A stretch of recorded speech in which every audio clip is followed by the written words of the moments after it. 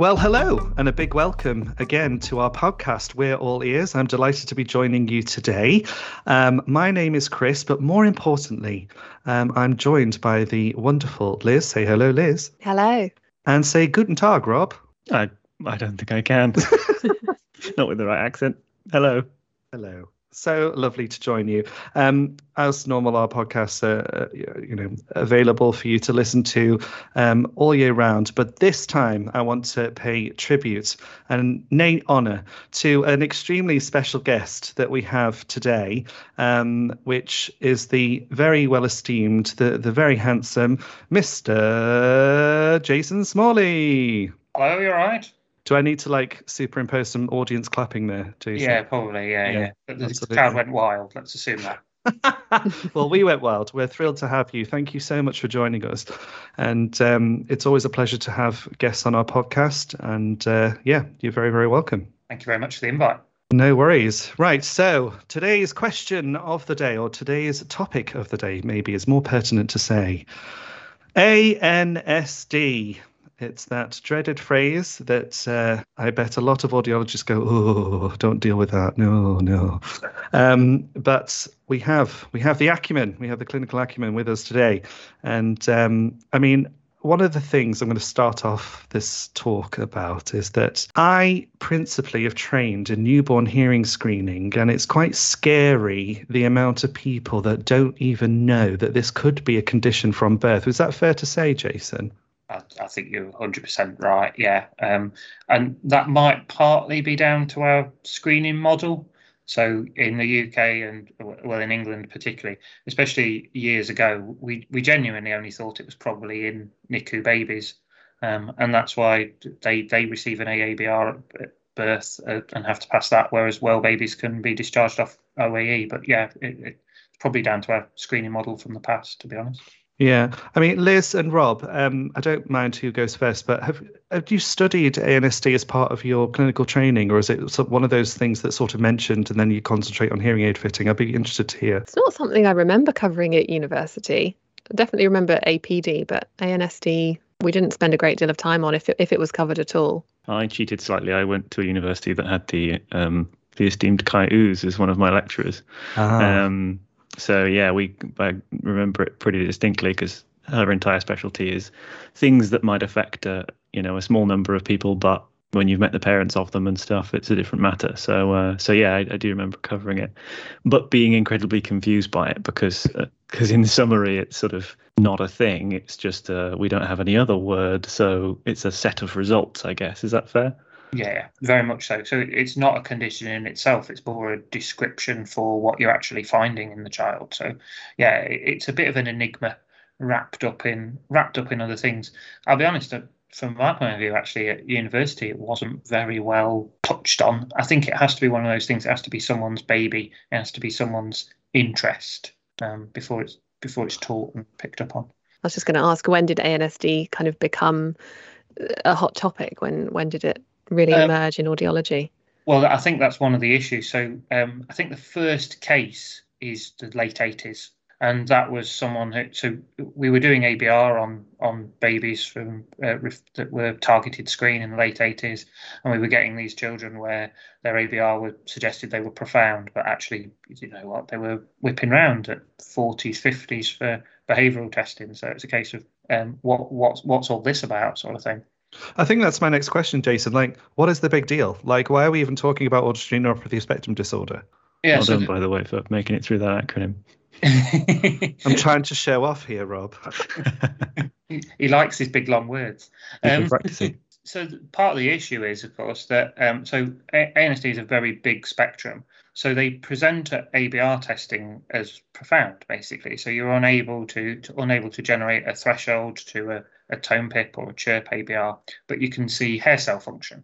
So be that from a cochlear microphonic or from a otoacoustic emission. But then the children have very, very varied behavioural results. We've looked in depth at our population here in Nottingham, and we've actually found that none of ours are normal. but there are some reports in the literature that ANSD from birth can result in normal hearing, but it does appear to go anything from basically normal all the way to profound and require implantations. There's a wide spectrum of what they end up with, basically behavioural for their detection thresholds. Because as somebody who's mostly worked in the adult industry, I mean, everybody can surely think of somebody that's looked at a PTA and looked at somebody in front of them and gone, this doesn't make any sense. Do you think a portion of that could be just undetected ANSD or other processing things? Okay. Almost certainly, to be honest. That's terrifying as an audiologist to know that there's this unknown group of... So it appears that whilst in the literature suggests that the most common form of hearing loss that they present with is a low frequency loss, that looks to be more required. So that looks to be more required losses for the ANSD. Nearly all our population of newborns have gone on to show a high frequency loss. So there's nothing to suggest that there will be adults banging around out there from the 60s, 70s, 80s, pre-universal screening sort of thing, who are presenting with high frequency losses that they've probably had from birth that will be ANSD. And likewise, there's probably a large population of reverse slope losses. They might well be, some of those will probably be ANSD. And to be honest with you, it wouldn't also surprise me if some of our well babies that have passed the screen, that then at the age of 3, 4, 5 are diagnosed with a high frequency sensorineural hearing loss, if they're not ANSD at birth as well. I was going to say, how would they get picked up, the kids who are diagnosed later? And that's the issue, you see. We don't look for it. So by the age of 3 or 4, by the time they come in and they've got a high frequency sensorineural hearing loss at that age, their OAE is likely to have burnt out anyway. We never do so if they did have ANSD at birth and they had it off an OAE, it's gone now, so you have no evidence of the hair cell function. And then there's the idea that we never do an ABR on them. So we never pursue an idea. Once that child's diagnosed with a high frequency sensorineural hearing loss, we manage it as a high frequency sensorineural hearing loss without looking for a root cause. And you mentioned there the OAE burning out, which I've heard as an expression a couple of times before. What's the mechanism behind that? How does that happen? So it's more we think than we know, but what we think is happening is that it's the backflow down the nerve that turns off the hair cell response. So what we think is happening in ANSD, or could be happening in ANSD, is that the backflow down the nerve is then interrupted, so the hair cells just repeatedly overfire. And that's why you see bigger cochlear microphonics in children with ANSD than in normal hearing children, possibly, and why you get an OAE response that then burns over time. But I think there's two different mechanisms going on here. There's two different sites of lesion, which is some of the other work that's currently undergoing, mainly in from Kai, like you suggested, and in Australia and whatnot, which is that we've certainly seen where children who have otoacoustic emissions have cochlear microphonics with clear middle ears, but we've also seen children who don't have OAEs who've got really large microphonics with clear middle ears. So there's no reason why they shouldn't have an OAE, but they just don't. Oh, okay. And I guess to sort of backpedal slightly for anybody who's clicked on this episode wanting to learn more about ANSD more basically, the reason why that's important is that that's one of the key findings of ANSD of how we come to the conclusion that it might be this, because we're starting to see a pattern of results of, would it be fair to say, weird ABR, normal OAE? Is that right? Yeah, so when we looked at our data here, what we decided to do is put it into 4 groups. So we put our data into weird ABR but has an OAE, no ABR but has an OAE, weird ABR but has a cochlear microphonic, no OAE, no ABR, no OAE, has a cochlear microphonic. And what we found was that last group, so the ones that have no ABR, so their ABR is a complete flat line, they have no otoacoustic emission, but they have a large CM, nearly all of them are profound. So nearly all of them have gone for cochlear implantation. So we found there was a really quite big statistical difference between the 4 groups. Okay. I guess in my head, I always lumped cochlear microphonic and OAE together. I never understood why you would do one over the other, or... So you would have one and not the other. Yeah. And there's no real anatomical reason why you might not. other than possibly site of lesion. So the one's being generated slightly differently compared to the others, or has slightly more components in it compared to the others.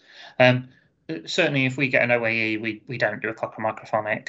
But if we don't get an OAE, then we'll definitely do a cochlear microphonic, if that makes sense. Once we're up there at those sort of levels. So the OAEs can burn out, but the cochlear microphonic can't. No, cochlear microphonic can burn out as well. Right. Oh, okay. So cochlear microphonic can burn out with time as well. So if you miss that diagnostic window early in life, then how would you get an ANSD diagnosis? That's the easiest way would be to do an ABR and get a flat line or a grossly abnormal response. So one of the things that we might potentially look at in the future is take some of our late identified children, so the children who were identified at 2-3 who passed the newborn screen, and offer them a click neurological ABR. Okay. So in theory, they should they should all have neurological ABR responses, provided their hearing thresholds are low enough to generate one.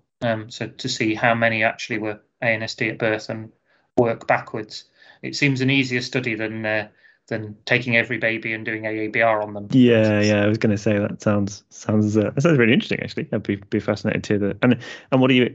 I guess it's not how research should be done, but what are you expecting to get from those oto neuro ABRs? Because I think I was part of a course that you ran where somebody said something about running something, and you said, oh, you could bang an oto neuro ABR in there, and they seemed put off by that. They seemed to not want to do that. They sort of thought that was beyond the realms of what they wanted to do.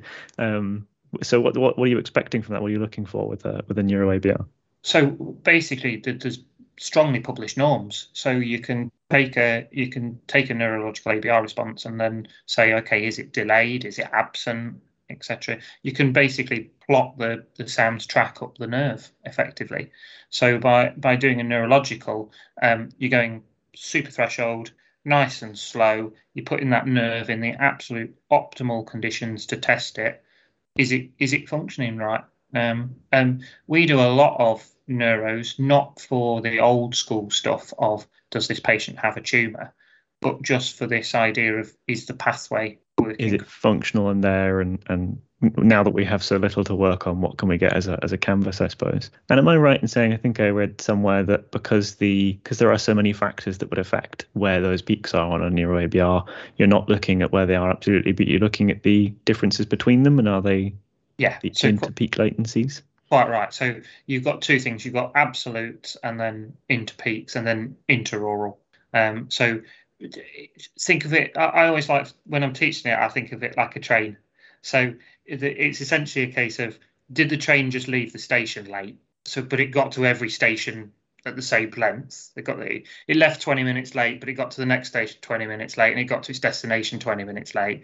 Or did it leave the station on time, but somewhere along the route got massively delayed? And then you can sort of work out where you are with it. It's a good analogy. You didn't look like you had full confidence in it, but it gets a seal of approval from me. It's a good one. I'm a big fan of analogies. Jason, can we go back to the beginning quickly? So when I'm training newborn screeners, I know that there's obviously a very good and detailed protocol for what they have to go through, especially in England. But the way I would sort of flag the first signs, I'm asking this almost as like a provocative question. If I have a clear response OAE at screen, but a no clear response ABR, and then I have a no clear response OAE and then a clear response ABR in opposite ears, that sort of for me would be quite a red flag of something like ANSD. Would you agree? Yeah, it can be. It can be. Okay. So in terms of the pathway, where would you, or how would you encourage departments if they were here today looking at, well, I actually don't think we routinely look, even in our PEDS departments, for causes of sensorineural hearing loss. What would be your ideal diagnostic protocol? Wow, that's an interesting one. In an ideal world, like I say, you've got your ones from birth, which you're going to pick up through ABR and sensorineural losses, etc., and ANSD anyway. So in an ideal world, you're going to pick those up anyway. For your ones that are picked up later, I mean, we don't even do this here, but if you're doing etiology and looking into it, you could look at risk factors. So you could be looking at stuff like we obviously look at this. You could be looking at stuff like hyperbilirubemia, oxygen dependency at birth, things like that. But they would tend to be NICU babies anyway that have gone through that. Like I say, in an ideal world, if you could do an ABR test on them to diagnose if they've got ANSD or not, the question then would be, would that change your management? And probably at that age, probably not, in all honesty. I think it's an interesting point that you raise about the screen, and that's around maturation and bits and bobs like that we're allowed to screen babies from 34 weeks. The ABR response isn't really mature. It's there and thereabouts, and in some babies it will be mature at 34 weeks, but it's not really mature properly until about 40, 41 weeks gestational age. So we do screen them a bit. We do screen them a bit early in that sense, and it tends to be that. To be honest, it tends to be that they trip through the template a little bit rather than that. It's a worrying sign, especially if they've got clear response both ears. No clear response AABR both ears, and they're born at 24 weeks. Let's say you're slightly concerned. And I think the other challenge as well is that, without, again, sounding too controversial, but where you live in the UK will very much depend on what kind of screen you have. There are countries that will do one OE on one ear, and if you get a clear response, off you go. That doesn't, I don't know, and then there are others who only do AABR, so you'll never see if there's any, active hair functionality with OE. So I guess if you're a child in NICU or SCABU, you'll get both. In most, UK-based hospitals, you'll get both. But it is a very interesting point that you mentioned earlier, actually, in the talk, was that it's so easy to fall through the net, right, with this condition. Absolutely. And there probably are a lot of babies banging around out there with it. And let's not lose sight, I guess, of the canvas that backs this, which is that we have a newborn hearing screening program. Like, how many things realistically do we screen for? How many tests are carried out on newborn babies when they're born? Like, how many, if you're if you're not an audiologist, if you're in another industry, like, not all industries have insight at all, or have got off the ground a program to check the hearing of literally every baby that's born. That's pretty insane when you think about it. I think the issue is not, without knowing the numbers, you can never know whether it's cost effective to roll it out to look for them all. It may be a case that there are literally only 10, 12 well babies a year born with ANSD. It may be that there's 1,000 babies born with ANSD a year across the country, and things about we just don't really know at the moment. And until we know those numbers, we can't then tell you whether the screen's cost effective to look for it. It's a classic example of asking for money to go looking for something and being asked whether you'll find it or not. Yeah. Liz, not to put you on the spot too much, but I don't feel like we get an awful lot of inquiries for training, especially for things like neurological ABRs or cochlear microphonics. Would that be fair to say? Yeah, I can't remember us having any inquiries for That's because I get them all. Oh. Oh, okay, I see. That's nice, that, isn't it? My two colleagues are sat there going, I feel like we don't have to do very much. No one does any work. It is a dying test, because everyone just assumed that the whole thing for neuro ABR was, it can help you diagnose acoustic neuromas. Now, it was great when it used to be about 100 quid to do an ABR and about 500 quid to do an MRI. Now MRI is so cheap, so accurate, etc. Neuro's just died a death, but it's not for. So don't use it for that. Use it for sort of pathway function to prove that you've got other things going off. There's a really nice, I think it's a really nice article because I wrote it, but there's a really nice article in the PAA Members magazine on its use in adults. Okay. In the last. And where could we find that, Jason, if somebody did want to read that, such as myself? You have to be a PAA member. Which I am. You are. So it should be in the magazine. It should be in the last magazine. BAA people, that one. It's got to be sat right next to me in its plastic packaging just now. Hold the phone. What? Testing on adults? What? So what that article so we run a like a complex testing clinic. So if there's an adult that it just doesn't make sense, the results just don't fit. What you're seeing in front of you is just really, really weird. They seem to end up here for electrophysiological assessment, and it's just a case of, okay, let's throw everything we've got at them and see if we can work out what's cracking off. So in that report is an adult with onset ANSD, and then in that report also is the use of neuro-ABR to prove that a loss is central. So a post-stroke lady who had so she doesn't have ANSD, she has a central loss because she's got OAEs in both ears, a beautiful neurological ABR, but her corticals are greater than 120 and off the bottom of the chart, unfortunately. Got yeah, and that's true of any when we talk about ANSD. Am I right in saying that's true of anything where as soon as you've got a word for it, it's no longer ANSD? As soon as you've got something else to call it by. Bang on, yeah. So for example, children with absent auditory nerves often present with ANSD-like patterns. As soon as you stick them in the scanner, and you know they've got no nerves in either ear or no nerve in the ear that's got the ANSD, they're not ANSD anymore. They're ANSD-like symptoms. It's an ANSD-like pattern of results with no nerve. And I guess a lot of adults with these sorts of symptoms present as non-organic. Yeah. Is the issue. Yeah, that's the bottom line. Yeah. The audiologist that's just done the PTA and maybe a speech test thinks that they've found them out because the speech test has been okay, or the speech test has been questionable, or so some of them will present like so their speech is often poorer than their audiogram, and then the OAEs are present. So you've got two things that are pointing you towards, well, are they faking me the speech test and the audiogram effectively, and then I've got my OAE.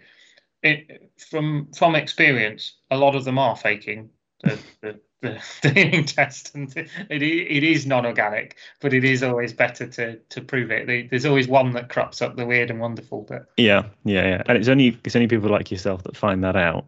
As somebody else once pointed out to me, because once you get them in the room and say, so we're going to do a regular hearing test now, and then after that we're going to do a hearing test where I know whether you're telling the truth or not, and they tend to give you a pretty good PTA.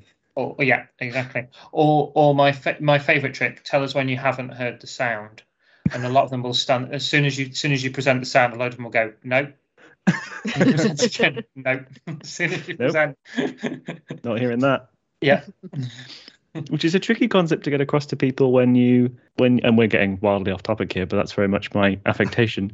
It's a tricky concept to present to somebody who's doing like a speech test, for like a speech and noise test, for example, to say this is the first time this person's going to realise that they're not hearing something. Because when you did the audiogram, when they had a hearing loss, they heard everything. As far as they're concerned, everything they heard, they pressed a button for. This is the first time they're going to notice there's something missing there. But yeah, that's one of my boxes I stand on. I've got a question that's a little bit off tangent, but is it the case that ANSD patients will typically not have acoustic reflexes? Yeah, precisely. So makes sense if the nerve is missing, but in all cases of ANSD, what if the issue is further along the pathway? Yeah, most cases seem to report that most of the literature and whatnot seems to support the idea that actually the reflex is absent. But like you say, theoretically, anatomically, if the lesion's further up, then possibly they should have a reflex. But most of the literature suggests that they don't. So, it would just be interesting whether that would be like useful as part of the screening or the pathway. Yeah, I've never been a massive fan on 1 kilohertz tympanometry with reflexes. It's a bit woolly, and then to bring it in on a screener model where it's a non-qualified member of staff to screen would be difficult and problematic. As a quick test, though, in the clinic, great. Let's say you're running a private clinic, for example, and you've got the ability to do PTA, OAEs, and acoustic reflexes. and your choices are go and get an ABR unit or do an acoustic reflex, would that be applicable? Would that be a place to say? Yeah, I think so. So if you were running a private practice or a small practice XYZ, and you thought to yourself, I'm not convinced this is not, so I've got a high frequency loss, or I've got a flat moderate loss, I've got OAEs because I've done OAEs in both ears, and I'm really not sure this is actually non-organic. I'm going to do a reflex. Oh, now I haven't got reflexes. Yeah, well worth them being like, oh, I think let's have a look at this elsewhere. Let's get this seen elsewhere. Refer it on. Because reflexes is another one of those things where, like you say, it didn't reflexes. Am I right in saying started out as like looking for acoustic neuromas and stuff like that, and then because that application of it was replaced by much cheaper scans, it's something that sort of certainly from a clinical knowledge perspective, we see it sort of fall by the wayside slightly. A lot of places have the ability to do it, but don't necessarily have the confidence to pick it up and just do it as and when, if that makes sense. Yeah, I'll reach for it when they're at loss of what else. They know of it, but they don't really know its applications. Mm-hmm. Yeah. That's what I would say. There's lots of places where, oh, that's what it does after you've done the TIMP. It's just we can't do a TIMP without it. The TIMP results would be wrong if there wasn't an acoustic reflex at the end. Just to send you out the door with a 95 dB tone. That's what we always like. Well, that was extremely interesting discussion about ANSD. I'm very grateful to everyone. I think my final question is, Jason, what do you really want for Christmas? You can't say world peace. Oh, damn it. Apart from no more Elf on the Shelf, I've got an 8-year-old and that's the worst thing in the world. If there's any parents listening, don't introduce Elf on the Shelf. Just so I would say ABR training. So if you're at all concerned about what you're seeing, like peer review or anything like that, and you get in touch, there's people out there will help you with stuff. We'll put you in touch with stuff. We'll help you diagnose stuff. We've seen a lot of weird stuff before. If you're at all concerned or you don't know what you're looking at, just let us know. Yeah. It's not a problem. Yeah. And is the BAA a good place to contact if they don't know you personally, or? Yeah. So go through the BAA or even if it's EP wise, if it's vote potentials wise, ABR wise, go to the BSA and they'll pass your details to the EP SIG, and there'll be someone on there that can help, and it will be help and it will be support. It won't be That's excellent. Telling off if you're doing it wrong. Yeah. Yeah, we've acted as that sort of go-between a couple of times now, where somebody has said, obviously they tend to encounter us first and say, well, I'd love to start doing this, but I wouldn't know what I was looking at, and I would need support with that. And we end up just sort of connecting some people and going, well, you might be worth you guys having a chat, because it's an industry where I think we do need to connect to each other. So you've got yourself in trouble there, I'm afraid, Jason, because I speak to a lot of people who want your email address. It's not a problem, yeah. And the thing is, I'm quite happy to share our protocols and what we do and everything like that. It's not a problem at all. If we share knowledge, then the practice goes up. Brilliant. Well, delighted to have you, Jason. Thank you so much for being with us today. I know it's obviously your own time you've taken, so we really appreciate it. And it's been great to talk about this particular area of audiology that is not, a hugely talked about topic, but sounds very important. So thanks for joining us. I'm just disappointed I didn't get to find out what you want for Christmas, Chris. Well, that's a state secret and also costs far too much money. But I did say actually the other day, I was like, why can't there just be like one device that does balance with VEMPs? Like, why do we have to have? But anyway, that's a whole different topic. Not a bad call though. Not a bad call. Thank you. Yeah, I did think that. But by the way, I thought I was the nerdy one. You guys both want audiology things for Christmas. I genuinely, I was just going to cut in with like a bottle of whiskey or something. It'd be great. And then I'm glad I didn't now, because you guys had world peace and all sorts on the cards.